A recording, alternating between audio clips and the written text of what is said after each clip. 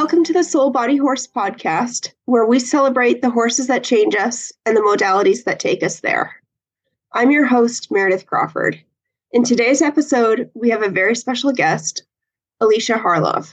For hoof care aficionados, Alicia needs no introduction. She's a full-time hoof care provider servicing the North Shore of Massachusetts and the surrounding areas. She is also the creator of the Humble Hoof podcast and operates the Humble Hoof Rehab Facility in Amesbury, Massachusetts. She loves educating horse owners on how to grow the healthiest hoof possible and believes that getting a horse sound is often a matter of finding the right pieces to the puzzle. She is on a never-ending journey to find as many tools as she can to help as many horses as she can. I reached out to Alicia to come on to the podcast when she alluded to a single horse, Vinny, that sent her down the rabbit hole of hoof care and rehab. So Alicia, your name is synonymous with healthy feet and holistic hoof care, yet I understand you started off as an elementary school teacher. Tell us about Vinny and the journey you went on to become one of the biggest advocates for healthy hooves. So I was just teaching full-time in a public school, elementary general music. And that was obviously my passion. I mean, I went to undergrad for it. I got my master's degree in music education. And a few years into teaching, 4 years into teaching, I bought a Mustang who's already trained. And I bought a Mustang because I thought that they had the hardiest feet. They were always going to be sound. You know, they're really easy keepers. There are all these pros to why I sought out a Mustang. And 5 months into owning him, he came up lame.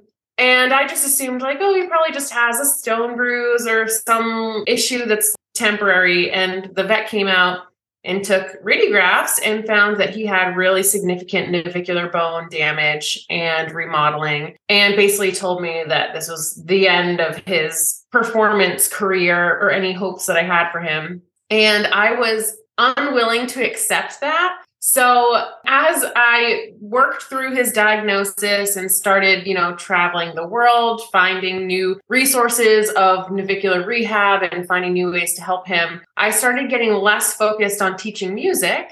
And my prep periods at school started turning into me reading more about hoof care and how to trim and how to help navicular issues and learning more about track systems and all these different things.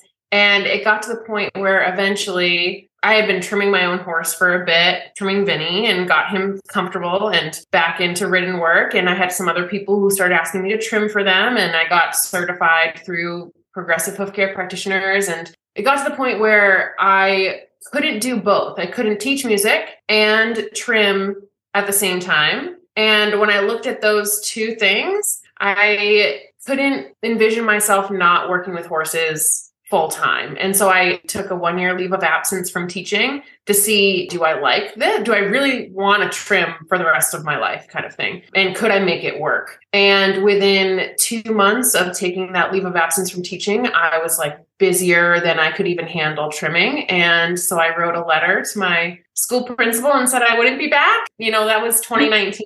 And I guess the rest has been quite a journey since then. Wow. So for the listeners out there who are unfamiliar with it, can you unpack what navicular is? Yeah. So traditionally, navicular disease means that the navicular bone, which is a tiny canoe-shaped bone in the horse's hoof, they diagnose navicular disease when that bone has remodeling on x-rays. And vets might say that a horse has navicular syndrome if they have pain coming from the back half of their foot as found on a lameness exam, but there's nothing seemingly wrong on those x-rays. The issue with that terminology is that there are so many structures in the back half of the foot that can have problems. There's the deep digital flexor tendon and the impar ligament, the collateral ligaments, the navicular bone itself, but also the frog and digital cushion, all these other external structures like the heels and the quarters and the sole and bars. And when you are doing a lameness evaluation and finding through nerve blocks that the pain is coming from the back half of the foot, we don't know for sure what structure is being affected. So navicular, in my opinion, is really just a catch-all term that's used to describe a horse that has pain in the back half of its foot. So when I come to a horse that's diagnosed with navicular, even if it has bone remodeling on x-rays, I don't automatically assume that's what's causing pain. I want to parse out any structure that's less than healthy and see, once we get those strong, is that horse still lame? And I would say almost all the time, they are no longer lame once we get the other structures as strong as they can be. Wow. So when you started down this path with Vinny, what were some of the places that you went to look, and what were some of the first things that you looked at?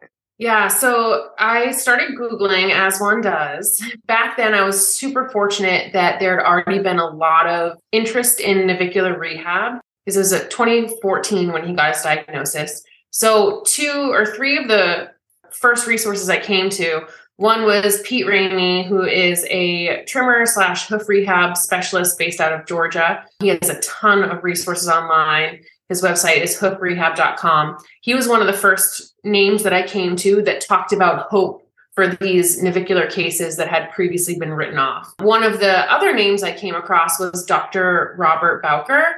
And he used to work at the University of Michigan studying navicular issues, pathology, trim to make sure that navicular issues don't happen or to rehab them. And he had a lot of, again, really promising results in getting these horses back to work. But the biggest one that I was just super fascinated by was Rockley Farm in England. They're in Exmoor, right on the coast, super beautiful area. And they are a navicular specific rehab that has been in operation for over 15 years now. I'm not exactly sure when they started, but between 15 and 20 years ago. And they have an 85% success rate of getting horses back to the same level of work or higher than before the horse went lame. And they only take in horses on vet referral. So these cases are horses that have been diagnosed by a vet, and most of them have had an MRI. So they have proof that these horses have either significant soft tissue damage or significant bone damage to the navicular bone. And despite that pathology within that hoof, they're getting these horses back to competition. So in 2015, my husband, who just loves to humor me and is so amazing and supports me in whatever I do, he flew with me to go visit Rockley Farm. And that's where I sort of became, I guess the best word for it is obsessed, like with navicular rehab and getting these horses back to work and soundness. At this time, what were some of the things that you were doing with Vinny's feet, and what were you seeing? Yeah, so I think the first thing I noticed, which sadly I was not super aware of before this diagnosis, was Vinny had what looked to be really good, healthy hoof structure. I mean, he had strong Mustang feet. So he had really thick walls, good thick soles, a healthy alignment in terms of the HPA, the hoof pastern axis. You wouldn't look at his hooves or conformation and think that he should have any issues. But one thing I noticed after I started learning more was he had pretty ratty frogs, and he had deep central sulcus thrush infections. I could fit my hoof pick deep into the middle of his frog, and he was quite sensitive when he did that. So I started treating that. But not only that, I started feeding him the way that Pete Ramey and Rockley Farm feeds their rehab cases, which is more of an ECIR approach, equine Cushing and insulin resistance approach, which obviously not every horse has Cushing's or insulin resistance, but a lot of these horses that have hoof issues are just eating too high of a sugar and starch diet, and it's causing this inflammation in their hoof capsule. Even if they're maybe not diagnosed as metabolic, they can still struggle with feeling changes in these soft tissues from that extra sugar. I kind of compare it to, I tend to be sensitive to gluten. So when I eat gluten, I can feel it in my joints, and I don't really know why. I don't have celiac. I'm not like a diagnosed allergic to gluten, but when I eat things that don't agree with me, I can feel it in my body and I get achy. And I think that a lot more horses are more sensitive to sugar and starch than we realize. So I changed Vinny's diet. I did a full forage-based diet, so no grain, as little sugar and starch as possible. And I started balancing his minerals in his diet. So basically testing his hay, finding out what the hay he was eating was deficient in, and then supplementing what it was needed to meet his daily requirements. So once I started doing that, even though he already had a fairly healthy hoof, his frog started getting healthier, which is, that's the shock absorber for the entire hoof. And it's obviously right below where the navicular bone is. If you have a weak frog and that horse is unwilling to weight it, then you're redistributing the ground reaction forces going up that entire limb in movement. So he got a stronger frog from those changes, but he also started getting a better, tighter hoof capsule. Whereas before his feet were maybe like wider, and I thought, he's like, oh, he has these really great big platter feet. Really, I think that they had this kind of universal flaring all the way around. So you couldn't really tell that he had a flare because it wasn't in one spot or another. And once he was on a better diet that was mineral balanced, he started growing in this tighter hoof capsule with these nice smooth walls. And he just was significantly more comfortable fairly quickly just from that. Now, you're in New England. Where are you sourcing your hay from? So we're really fortunate that we have good local hay. I actually get my hay from Vermont. I mean, I've had Vinny now almost 10 years. So in the past, we've gotten hay from New York or Maine or even local fields in town when I used to live a little bit south of where I am now. But right now, all the hay that I feed is from Vermont. So it's all from New England. But usually in our area, people get hay from Canada or New York if they don't have a local source. Got it. And when you do your hay test, what are the markers that you're looking at? Well, first, what a hay test does is I'll take a hay corer, which is a specific tool that you attach to a drill, and it allows you to pull hay samples out from the middle of a bale without opening the bale, which when I was boarding, the barn owners were not happy when I was trying to open 20 bales to test it. So I take a hay corer, using the drill, it spears right into the middle of the hay. I try to test as many bales as I can. So I might test like 30 bales at a time. So you get a good sample.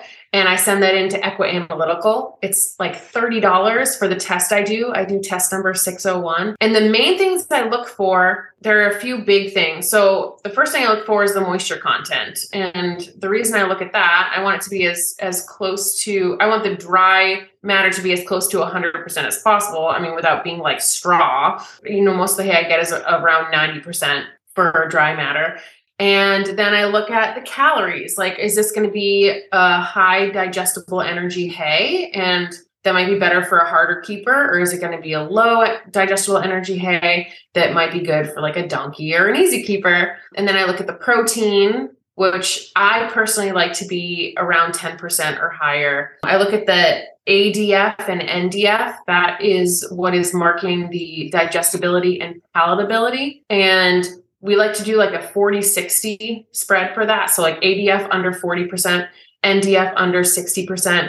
And that will actually help to make sure that your horse isn't going to get like free fecal water from their hay. Horses that seem to have trouble with like gut issues or loose manure or free fecal water, a lot of times that ADF and NDF is just too high. The hay is just not digestible enough for them. But that also means if it's not digestible enough, it's not going to be great for those harder keepers. And then the other thing is the major and minor minerals. So these are really important for hoof wall health and lamina health. So calcium, phosphorus, magnesium, all should be in ratio for a horse that's having hoof issues, especially. And then the iron, copper, zinc, and manganese. And there's been some kind of controversy about this over the last few years, but really we just do it based on the NRC requirements and the daily requirements for horses. So I want to see that these minerals, which each mineral is going to affect absorption of another mineral in any species. It's just how they interact. And I want to see that for the horses that I'm feeding, I'm making sure they're getting enough of copper and zinc, especially because there's been some research that feeding these two minerals, minor minerals, can actually help lower their susceptibility to things like white line disease. But even just anecdotally, I've seen hooves so much healthier when these are in good amounts and absorbed well. So that's basically what I look for. And I feel like it would be an entire podcast in itself if I went into mineral balancing, but there's so many resources online to do it. What were you playing with at this time with the minerals and with the hay as you were rehabbing Venny? Yeah, so I just had whatever hay the barn was feeding because I was boarding him when he came up lame. And then I found through my research, Pete Ramey was the one who actually was advocating for this supplement called California Trace. And it's available online and I ordered it. I started feeding it and I saw good results. And then I tested the hay. That was before I tested my hay. I tested my hay, found out it was high in manganese and low in some other things, needed some adjustment. So I swapped to another one called Arizona Copper Complete from Horse Tech. And through the years, I've done different things between making my own mineral mixes. And right now my hay test actually does really well with Vermont Blend. But there's a lot of, like I said, commercially pre-made supplements that have good mineral levels, but a lot of supplements that you would assume would be good are not. So I've really gotten good at reading labels and trying to tell clients to read labels to make sure that things are actually as good as they market themselves as. And at this point, after you were working with his hooves and after you had balanced his diet, was Vinny able to work comfortably? Where was he? Yeah, he took quite a bit of time to become more comfortable. One really important thing for long-term soundness is a horse's distal limb biomechanics, so how their hoof is hitting the ground. And for a while, Vinny wasn't landing as confidently heel first as I wanted him to, or, what his internal structures needed to gain strength. It could have been a mixture of his internal pathology and his weaker frogs, but he was also landing harder on the outside of his foot and kind of rolling in. And both of those things, I think, were compounding some problems and took some troubleshooting to find a trim that made him the most comfortable, a diet that made him the most comfortable. And it took, honestly, a few years. Like, I won't sugarcoat it. It wasn't instant. It took a few years until I was back in work with him. And then by, I think 2017, I'm trying to remember exactly what year it was. By 2017, I was riding him weekly in lessons. Like, I was taking weekly lessons and riding him in between with whatever homework the instructor was giving me. It was just centered riding lessons. I'm more of a dressage person and trail rider, honestly. And he was in full work until one winter. I actually hadn't had time to ride him very much. I was in a friend's wedding. There was a whole bunch of compounding factors. And really, when it comes to these rehab cases, the best thing you can do once they're sound is keep them in work, because a lot of times they have to be stronger to compensate for past injuries. So for a person who has a back injury, if they keep their core really strong, their back won't hurt them as much. But if they let their core get weak, their back will start to bother them again. I think it's the same for these horses that have these past problems. When they're in work and they're strong, they don't notice their past problems. But if you let them deteriorate, they can go not so great again. So in winter of 2019, early in that year, I went to go get him from the paddock and he couldn't walk. And my first thought was like, oh, he has an abscess, because he had been ridden and fine for like years, And I brought him in. I had treated it as an abscess. After a week, I had the vet out to take x-rays. Nothing was found on the x-rays other than what he always had. And it was actually the opposite foot of his lame foot years before. And finally, it got to be where he was pretty much three-legged lame for a few months. And I was like, do I have to put this horse down? Like, I don't know what to do. So I spent the money to get an MRI, and he had torn his deep digital flexor tendon pretty severely in the opposite foot of what was his previously lame foot. And I think it was a mixture of the frozen mud. We didn't have any snow cover that winter, and it was like negative. It was below zero for weeks on end. And I think the frozen mud in his paddock, it just like stepped wrong and tweaked it and tore it.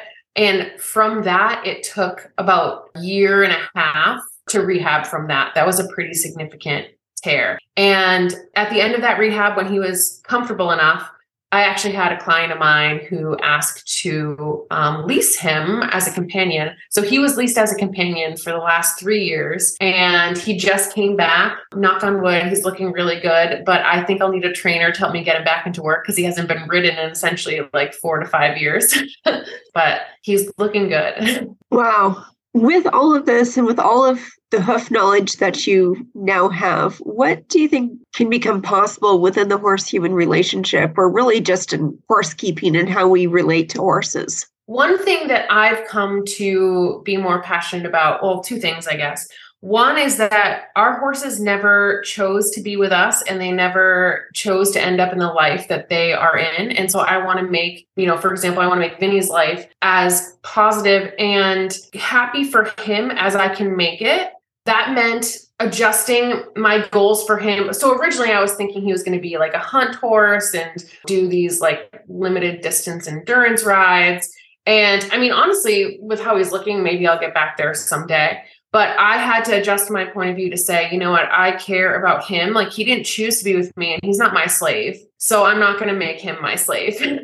I want to make him comfortable and happy, and then adjust my purposes for him and my goals to what will suit him and us. And also, I think that because I was forced to do more with him on the ground, I did a lot of like straightness training type stuff. I did positive reinforcement with him when he was lame. Sometimes I would just go and groom him. I think that there was a much stronger bond that was built than what I've had with other horses, because it wasn't just I show up and put his tack on and ride him and then put him away. It was like I had to figure out how to make him more comfortable, but also how to read when he wasn't comfortable and how to listen to him when he needed things adjusted and go from there. So yeah, I think he's taught me a lot about cues for pain, ways to tell when horses are not happy doing something or not comfortable doing something, then kind of respect them more than what I was maybe like traditionally brought up doing. Were there resources that you used to learn about pain or discomfort, or was that just something kind of fly by night, trial by fire? I'm totally going to get this wrong, but I think it's Dr. Sue Dyson, and I'm questioning now if that's not right, but she has been a really great resource. I mean, I've watched some of her stuff for free, so I assume that it's still out there for free. She has some really great webinars on looking for pain that might not be previously perceived as pain, everything from tail swishing or, swapping a lead, like things that are maybe thought of as behavioral that are actually pain indicators, and also that like pain face with a horse. And then a lot of it too is with Rockley Farm, where they do that slow motion video of the hoof landings to watch how that horse is moving. I've seen horses compensate for hoof pain and how they land. And that's just like, 10 years of watching slow motion videos and looking at a slow motion video of a sound horse versus one that has laminitic issues versus one that has quote unquote navicular issues, and watching how that hoof lands and how that hoof moves. And a horse can seemingly present as sound and be in full work, but because of the way they're landing, they're already compensating. I want to try to figure out why they're compensating before it becomes acute lameness. So yeah, I would say that diving into more of the biomechanics of things, and that's slightly different for every horse. I won't say that there's like one correct way a horse moves based on their conformation and build and movement and their hoof care. But Rockley Farm has really great videos of that. I've tried to post more videos of that. And Sue Dyson, like I said before, has good resources on that kind of thing. Amazing. Just to wrap up, what advice would you go back and give yourself now? I would give myself the advice of let it take the time it takes, because I, for so long, was assuming that I just had to do like this, like steps 1, 2, and 3, like treat his thrush, get his diet right, and trim him the right way, and he would just come up sound. But there are so many ways that horses, like I said, they compensate, and there's all these little knock-on compensation problems that have to kind of unravel in their body because they're protecting themselves from a lameness issue or a hoof issue. And so once their feet start to feel better, you then have to work through all those compensations. And I wanted it to take less time than it did. But ultimately, I think I learned so much more by having to take the long route to figure out all these different issues with Vinny. And I think it's in turn helped me to help other horses better than I would have otherwise. Well, thank you. If you'd like to learn more about Alicia, Vinny, or how to work with her, visit thehumblehoof.com. For more information about our host, Meredith Crawford, visit thelab.horse. Thanks for listening.